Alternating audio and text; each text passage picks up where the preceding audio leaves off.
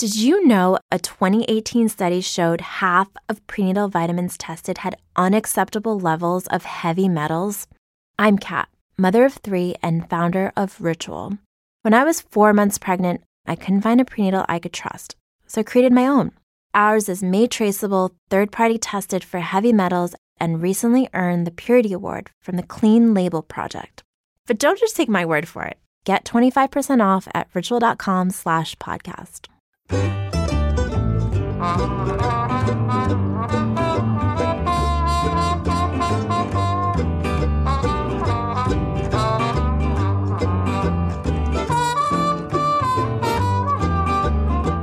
If Planty Perrone picks a peck of pretty peperomias, how many pretty peperomias will Planty Perrone pick before her brain explodes from heat exhaustion?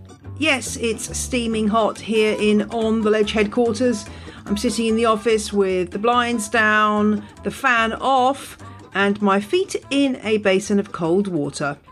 So in this week's episode, I will be providing some tips for helping your houseplants through a heat wave, and I'll also be getting Hoya expert Doug Chamberlain of Vermont Hoyas back to answer a listener question about a plant identification issue and also chat about some of the rarer Hoyas that he is finding are attracting high sales prices at the minute. Yes, my prediction that Hoyas are the next big thing does seem to be coming true. More on that shortly, but first, some housekeeping. Let me get my virtual dustpan and brush out. Thanks to all of you who've got in touch about the Tyler Thrasher episode last week. It seems that you really enjoyed hearing our chat. Tina, for example, emailed to say, "I'm so appreciative of the direction of your recent podcast. I love listening to your Tyler Thrasher episode. Thank you for modelling ways to talk and listen about these devastating recent racial issues in the US. Tyler is amazing. Thanks for the introduction to his world." Well, thanks for listening and being a patron, Tina. And Sarah, commenting on my YouTube channel, where all the podcasts are available, by the way, in case you didn't realise. Sarah said, "Way to go, Jane and Tyler. Speak up, speak out, speak clear, speak to all, then repeat. Black Lives Matter. It's a fact." Thank you for that, Sarah. And you are continuing to absolutely smash it with your super reviews for On The Ledge on your various pod apps of choice. Eliza from the UK entitled her review, "Dangerously Addictive, Be Aware." Oh yes, I am the crack cocaine of houseplants here. Eliza said, "A must for any plant lover. Have only discovered it by chance a couple of weeks ago, but already halfway through. No nonsense, knowledgeable host." Yes, that is me. I do not brook any nonsense. You're absolutely right. "Which I blame for a sudden decrease of windowsill space." Well, yes. Aren't you on the money there, Eliza? What I love about her most is that she's very real, honest and relatable. Yes, On The Ledge, keeping it real since February 2017. And we also had a review come in from Belgium, and I think this person must have just attacked the keyboard and put some random letters in because it's unpronounceable. But thank you for your review, which starts, "Listen to this, finger point emoji, finger point emoji, finger point emoji. Listening for 2 weeks now and already spent so much money. Absolutely in love with this podcast." I'm sorry. Yes, Belgian listener, I'm very sorry that you spent lots of money on houseplants, but there are way worse things that you could be spending money on in life. I mean, you could be spending money on cigarettes or alcohol or silly shoes or all kinds of things which will bring you a lot less pleasure than a nice clutch of houseplants. So on you go with your spending, Belgian listener, as I'm going to call you because I can't pronounce it. I'm going to have a go, actually. Here we go. Oh, la, la, la, cascr. If that's really your name, I apologise, but I think you've just attacked the keyboard with abandon there. Thanks to my new Patreon subscribers this week. They are Camran, Katrina, Laura and Jacqueline, who all became legends and unlocked extra exclusive content and an annual exclusive card that goes out in snail mail to all patron subscribers of $5 a month or more, plus ad-free versions of the show. Pretty good deal for $5 a month, I think you'll find. So if you're interested in how to sign up for that, just check out the show notes at janeperrone.com. If you want to give a one-off donation, you can do that via Ko-Fi or via PayPal. And again, the details are in the show notes.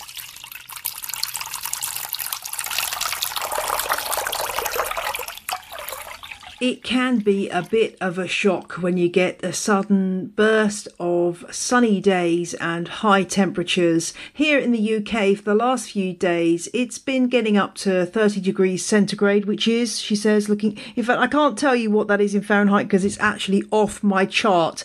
I'm thinking it's about 90 degrees Fahrenheit probably, but my chart doesn't go that high.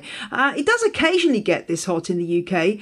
Doesn't happen that often, but when it does, we do struggle to cope because we're not really set up for this kind of heat. And this is a time when we need to be paying extra attention to our houseplants, because if you live in a climate where it's regularly getting up into the 30s, then you and your plants are more adapted. But if you're in a climate where it isn't a usual practice, then everyone's undergoing a little bit of shock.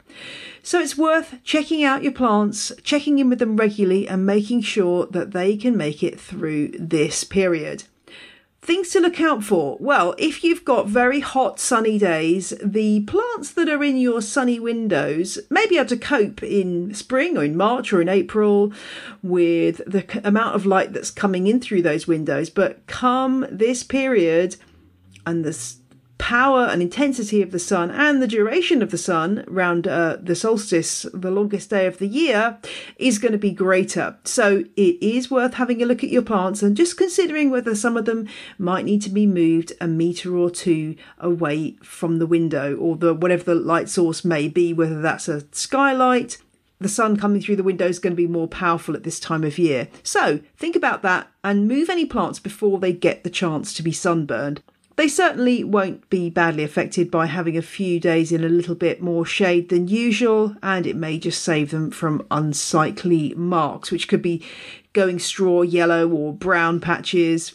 Those kind of things can indicate some sunburn. Bear in mind also terrariums can suffer in this really hot weather. Imagine they are like a greenhouse within a greenhouse that is your house. So it can get incredibly hot. And if you've got them in any shaft of light that might be coming through, more intense light than they're used to, the plants can start to get dangerously hot. So do think about moving terrariums to cooler locations and just keeping an eye on what's going on inside. You might need to take the lid off a bit more or perhaps a bit less, but just make sure that they are not turning into a boiling cauldron that your plants won't appreciate. And certainly if you're using the lovely humus pot technique for propagating cuttings. I had a contact from somebody recently who said, what's happening? All my humus pot cuttings are just turning to mush. And I suspected that the listener had been putting these on a really sunny windowsill and the cuttings were just cooking. So make sure if you've got a propagation station, yes, it looks very nice on your windowsill, but think about moving it somewhere out of the sun because those cuttings will really struggle in this hot weather, particularly if they haven't got much of a root system established yet. The other thing to be aware of is that your plants may be thirstier than usual. Why is that? Well, when a plant is in hot temperatures, the light intensity is higher, then the rate of transpiration increases. That's the rate at which the plant is losing water through its leaves by the water evaporating through the stomata, the holes in the surface of the leaf. And it will be drawing up more water from the roots and pulling that through. And the higher the temperature and light intensity, then the more the plant will transpire. So it's going to need more water. How can you slow the rate of transpiration? Well, if the plant is surrounded by really humid air, then that will slow it down. So you can mist your plants more. If you move them outside, bear in mind that the extra wind will also cause transpiration to increase. So if you put your plants outside, again, they might need more water, but just make sure there is enough water around those roots so the plant doesn't end up wilting, because that will be the end result if your leaves are allowed to get into that situation where there just isn't enough water to supply the rate of transpiration that's happening. If you do come across any plants that have wilted, just first of all make sure that it's not a question of overwatering, as it can be when plants wilt. But if they're really dry around the roots, you need to take emergency action, get them into the shade, stick the pot into a bucket or tray of water, run lots of water over the root ball, because once that root ball gets super dry, it becomes hydrophobic, so it pushes away water, and you'll need to defeat that by giving it a really good soak. Give that plant a good soak for an hour or two, and it should recover, provided it hasn't been let to go too far. So do check plants, even plants that you think, well, I only water them every few weeks. You will find that they will need more water at this time. And cacti and succulents, if you've got cacti and succulents, you will find that they will drink a good amount during this time as well. My cacti and succulents right now, they're getting watered at least once a week, and especially if they're in a terracotta pot, which is evaporating moisture too. So don't ignore your cacti and succulents, because they will need water too. If you've got the windows and doors open, bear in mind that's all lovely and nice, but it can mean that pests are coming in through the door. So if you've got plants that are moving in and out, they can get some aphids attached to them. And I know this is a bad year for aphids here where I am. And you might find that plants that go outside or that plants that are brought in and out just end up getting a big infestation of aphids and other pests. So do check them regularly. And the places to check on the plant are the bits of new growth. So the growing tips are where the aphids love to go, because that's the place where all the juicy sap is available. So check your plants for pests when those windows and doors are open.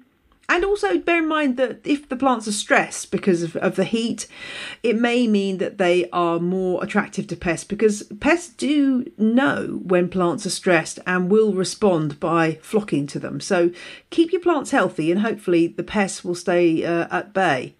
And if you do put plants outside, it's really worth remembering that light intensity outside your house is way higher than it is inside. So if you've got plants that are quite happy on a sunny windowsill in your house, don't necessarily put them onto the hottest, sunniest windowsill outside the house or spot on your patio, because that light intensity will be way greater and you might find they start to get sunburned. So generally when houseplants go outside, start them off in the shade. If they're okay there, you can gradually move them into more sun. And you may find that some plants really put on a big spurt of growth in these higher temperatures. Some plants that really come from tropical places where this is their absolute nirvana, they might really want to put on loads of growth. I'm thinking of your aroids and your cacti and succulents. And this is a moment to think about feeding, because if those plants aren't getting enough food, they just won't be able to put the building blocks in place to make those new leaves. So when you're watering, do add some fertilizer. A weak dilution is always good, and do that every time you water. If you're watering, say, once a week, rather than, I've suddenly remembered that I haven't fertilised in 6 months, so you give them a triple dose. It's much better to do the fertilising every time you water, but make sure it's a really weak solution. It's also a really good time to get the mister out and give your plants a really good wash down. Leaves can look really dirty, particularly when they're highlighted by bright light, and suddenly it's like when you suddenly realise your windows are really dirty when the sun shines through them. It's the same with plant leaves. Plants will really appreciate a damp cloth over those leaves or a mister, and get rid of all the dust that's collected on there. And it's a great time as well to check for spider mite on the undersides of those lovely calatheas that are so prone to suffering from that problem. Repotting when it's a heat wave, I would try to avoid root disturbance when it's unusually hot for your climate, just because the plant's probably coping with a change, and throwing into the mix a repot where its roots are inevitably going to be a bit disturbed, probably best avoided. If you've really got to do it and it's the only time you've got, then go for it. But if you can avoid it and leave it a few days till the temperature settles down again, it's probably advisable. And for those of you with air conditioning, this is a moment to think about how that might be affecting your plants. In the UK, air conditioning is not that common apart from in big buildings, so not something I have to worry about. Like, I'm just looking at my thermometer in here in the office and it's 32.6 degrees. Delightful. So yeah, you need to think about AC. If you're whacking the AC up and it's very, very chilly in your place at the minute, that could be affecting plants in the opposite way. Cold drafts pouring onto plants that are used to higher temperatures and don't like those kind of cold drafts might also give them a bit of a setback. So think about your AC and perhaps ways that you can keep cool without whacking it up too high. After all, it's better for the environment if you don't do that too. I am sitting here with my feet in a basin of cold water. This was a tip that we got years ago when we went to the Greek island of Kos, and it was really hot. It was like the temperatures it is here today in the UK, 30 centigrade or so. And I remember we were standing waiting early in the morning to go on a bus trip to a tourist, some kind of tourist attraction or another island, I can't remember. And there was a Greek lady and she was sitting outside in her little garden and she had her feet in a bucket of cold water, and sort of through miming and rather than communicating in any language based way, she managed to explain to us that this was great for cooling you down. I'm sure that somebody who knows about human biology would be able to explain this, but it really does work. If your feet are in cool water, it really helps the rest of your body to stay cool as well. So that's how I stay cool. And the great thing is, nobody on a Zoom call can see that your feet are currently having a little cool spa experience. So yeah, there's a little tip for you if you're working and you don't want to put the AC too high for the sake of your plants. Well, I hope those tips are helpful. And now let's hear from our other sponsor this week. This week's On the Ledge is supported by Biteaway. If you're being plagued by insect bites right now, why not invest in a device that can calm the itching fast? Well, Jane, you might be saying, I have some cream that only cost me $5, so why would I invest in a Biteaway when that costs $26.99? Well, the trouble with creams is that they have a use-by date, whereas the Biteaway can be used hundreds of times, and you'll only need to replace the batteries after around 300 uses. How does it work? Just press the Biteaway onto the surface of the skin where you've been bitten, press the button, and a short spell of heat acts to stop the itching and start to bring down the swelling. I have to say, I was a bit sceptical, but it really worked fast for me. Biteaway is dermatologically tested and compact enough to stick in your first aid kit when travelling or pop in your pocket when you're working in the garden or hiking. It's suitable for use by allergy sufferers and pregnant women, and you can use it on children safely too. Biteaway is available from Amazon UK. Find out more at mybiteaway.co.uk. That's mybiteaway.co.uk. Say goodbye to your credit card rewards. Greedy corporate mega stores, led by Walmart and Target, are pushing for a law in Congress to take away your hard-earned cash back and travel points to line their pockets. The Durbin-Marshall credit card bill would enact harmful credit card routing mandates that would end credit card rewards as we know it. If you love your credit card rewards, tell your lawmakers, hands off my rewards. Tell them to oppose the Durbin-Marshall credit card bill. And now it's time for Question of the Week. And as you know, when a question that comes in is a little bit outside my knowledge subset, I have a host of experts to call on to help me out. And this week it's a question about Hoya identification, and I knew just the man. Doug Chamberlain, thank you for joining me back on The Ledge. Your Hoya episode is still an epic episode of the show, which people continue to listen to. So Hoyas are ever more popular. And I've had a question come in from Jennifer, which I'm hoping that you can help me with, because she's got a question about 3 species of Hoya, none of which I grow. So perhaps you can enlighten us. Jennifer says, what's the difference between Hoya kentiana, Shepherdii, and Wietii? I just can't figure it out. I'd like to label my plants, and I don't know which name to give the 2 in question. This seems to be a really common problem with Hoyas, working out names that sometimes there's a lot of confusion. Is there any enlightenment to be had on the subject of these three species? Well, this is a question that's come up a lot over the years. There was a big discussion on this I found online about 11 years ago. And one of those plants, shepherdi, really is a completely different animal. This is it's not even really closely related to Weightii and Kentiana. It's in a different section of Hoya. It comes from a cooler location. It's endemic to India. It has a white flower with a red corona, and it's very fragrant. And the leaves on those are they're darker green, and they're longer than either Weightii or Kentiana. They can be as big as 20 centimeters. So they can get really long and they're narrow, and then they don't get as wide at the midpoint. So that one is a little bit easier to identify. Yeah, early on when they're young, tiny little plants, there can be similarities. But if you really look at that one, its growth habit, it tends to grow a little bit more zigzaggy. It's really different than Weightii and Kentiana. Now, I'm going to say something that's probably a little bit controversial. But Weightii and Kentiana are so similar, they may very well be the same species. There's two groups of botanists. There's the splitters and there's the lumpers. The splitters, like Dale Kloppenberg, who identified Weightii, he never met a Hoya he didn't want to make a new species. So he's the one who named that species back in 89 or 90. But it's so similar. It's very difficult to tell the difference.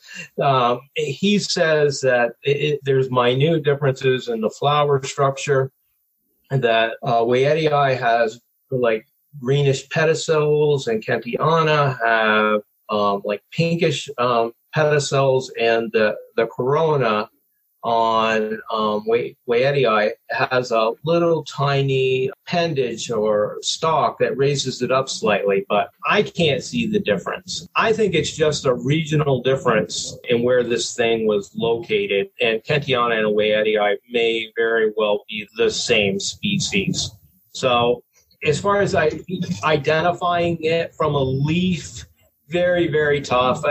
They're so similar, it's just I don't think I could do it. It's interesting, isn't it? I've had the same issue with a Hoya that I have. Globulosa is one of the names it seems to have, but also some people say that it's a different species from villosa, and that villosa has wavy edges to the leaves and globulosa doesn't.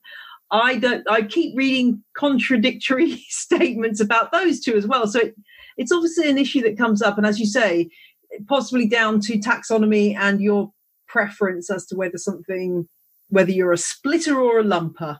Absolutely. And I agree, those two are virtually identical. And I had one before, and I couldn't tell the difference. I had globulosa, but it might as well have been villosa. It looks identical. Yeah, and I guess at the end of the day, as long as you can put some kind of identification so you kind of know which one's which, then even if they are different species, they're probably so similar as to need almost identical care. Therefore, you don't have to worry too much, unless you're the national collection holder or something. Yeah. Nobody's going to be testing you on this stuff. The care is identical. They almost look identical. I've got a Kentiana right now. I went out and looked at it this morning. I don't have Weightii at the same time, but this one is called AFF Kentiana, like Kentiana. I don't even know where the thing came from, but the leaves are very pointed on the end. You can almost poke yourself. It has a very sharp point. And from my recollections of Weightii, it seemed to have a much gentler, more rounded tip on the end. That's the only thing I can say could be a characteristic that could help you ID it from the leaves, but they're so darn similar. We were talking before this interview started about the massive increase in popularity in Hoyas. Even in the last few months, they seem to be going crazy. Just tell me about a couple of Hoyas that you're seeing big demand for that previously were kind of not well, people weren't sort of knocking at your door for? Are there particular species that people really are desirable right now? Well, there's a couple different ones. Hoya manipurensis, which is this little bow tie shaped leaf, which makes it kind of interesting. Like 3 years ago, I had a hard time practically giving this plant away. There just wasn't a lot of interest, and I would sell them on eBay, and I would struggle to get $35 or $40. And this year, it's gone crazy for that particular plant, and I have sold a couple at $350 a piece. Wow. And there seems to be no end in sight. Just people have a strong demand for that. And then the white flower, the all white flower Hoya bella, which has no red corona, seems to be very rare on this side of the pond. It might be more common in Europe, but over here I can keep putting them out and selling them one after another at $200 a piece. That's the kind of Hoya craze that's going on in the U.S. right now. It's so interesting, isn't it? That this way that the social media and the internet is driving people towards certain plants. And I'm kind of split between being delighted that Hoyas are getting the attention they deserve, but also worried that we're into a kind of stampede situation, and that people are perhaps going out and buying lots of plants before they've really had a chance to get to know this genus and understand its care requirements, which vary according to the species and aren't necessarily that straightforward. And you worry that some of these very expensive rare plants are going to end up crispy and dead or rotted and mushy and rotted. I couldn't agree more with you, Jane. I have that same fear that people are just spending these huge amounts of money with no real idea how difficult some of these are to care for. And some of these Hoyas, you look at them sideways and you've killed them. It's just, they are so delicate. They're not all that way, but there are a huge number that are that sensitive. So to be spending those kind of dollar amounts on a plant that could die on you that quickly, it's pretty scary stuff. And social media really has fueled this demand, I think, and also the having to stay at home from the coronavirus. I think it's made us all concentrate on what's around us and the plants in our house, and it's created more demand. So all of those things combined have just sent Hoyas through the roof. And I feel bad for people just starting out wanting to get into the hobby, because right now I don't think there's any kind of affordable way to do that. Yeah, that's a really good point. I mean, I always try to, be generous with cuttings if somebody comes to my house and says, "Oh, that's a nice plant." If I sort of scope them out and see if I think they've got any skills, but I will give people cuttings of things if they're sort of mature enough. And it's nice to see that get people started that way. But at the same time, as you say, if you're looking for something beyond a sort of Hoya carnosa type plant, the prices are going up and up. So it's an interesting time for the Hoya community, but it'll be interesting to see how it progresses and whether it really goes crazy the way that aroids have done, and what happens. I guess some of these plants are quite slow growing and possibly hard to propagate, and they may remain quite rare. Yes, that's definitely the case. There are certain Hoyas that are so difficult both to propagate and to grow that they will always be rare. But those are not Hoyas really that beginners or even intermediate people should really strongly be seeking out unless they can find a bargain on them, because they are so hard to keep alive. The one that I'm seeing on Instagram a lot is Callistophila. I don't know how rare that is. It looks very beautiful, but I don't know how rare or how easy that is. But it seems to be all over Instagram. It has very pretty leaves, highly veined, and it's been around for years. I've had a huge plant. Actually, it's my oldest Hoya. I got it probably about 13, 14 years ago from Carol Noel in Hawaii. And it's extremely slow grower unless you have incredible humidity and warmth. Then it can grow quite quickly. But just sitting on the windowsill in the house, you may very well think that it's not real, that it is plastic. It won't grow for you. And mine currently, it grows about 6 weeks out of the year because that's the only time I can provide the conditions warm and humid enough for it. Yeah, I guess that's the thing, isn't it? That some of these Hoyas do like a nice blast of heat to spring them into life, and you might be able to keep it alive, but it might not be growing that much. So, well, it's very hot here in the UK at the minute, so hopefully all my Hoyas will be piling on some growth right now. I'm sure they will. It's very warm. Well, thank you for joining me, Doug, and for enlightening us on that question from Jennifer. And long may your Hoyas continue to thrive and bloom. Thank you so much, Jane, and I hope the same for your Hoyas.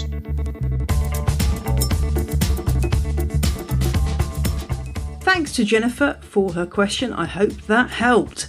And if you've got a question for On The Ledge, drop an email to ontheledgepodcast@gmail.com and I will do my best to help. And before I go, I wanted to end the show on some fabulous good news from a listener. Ezra left the job that he was unhappy in about a month ago and had applied for a job as a greenhouse technician, which was his dream job. Well, good news, Ezra passed the first interview and then he passed the second interview. This is his planty dream job plans achieved.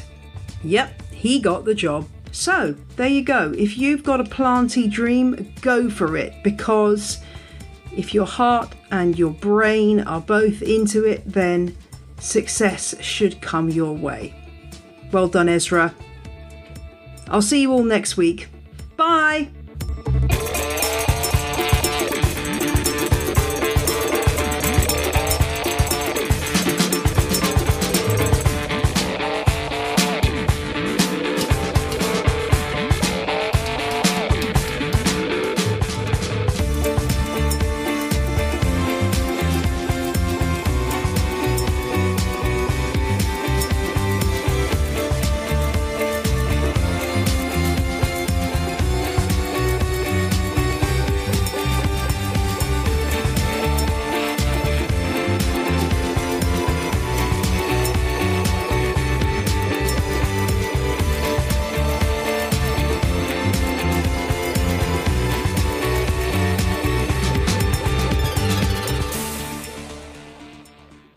The music you heard in this episode was Roll Jordan Roll by the Joy Drops and Endeavour by Jazar.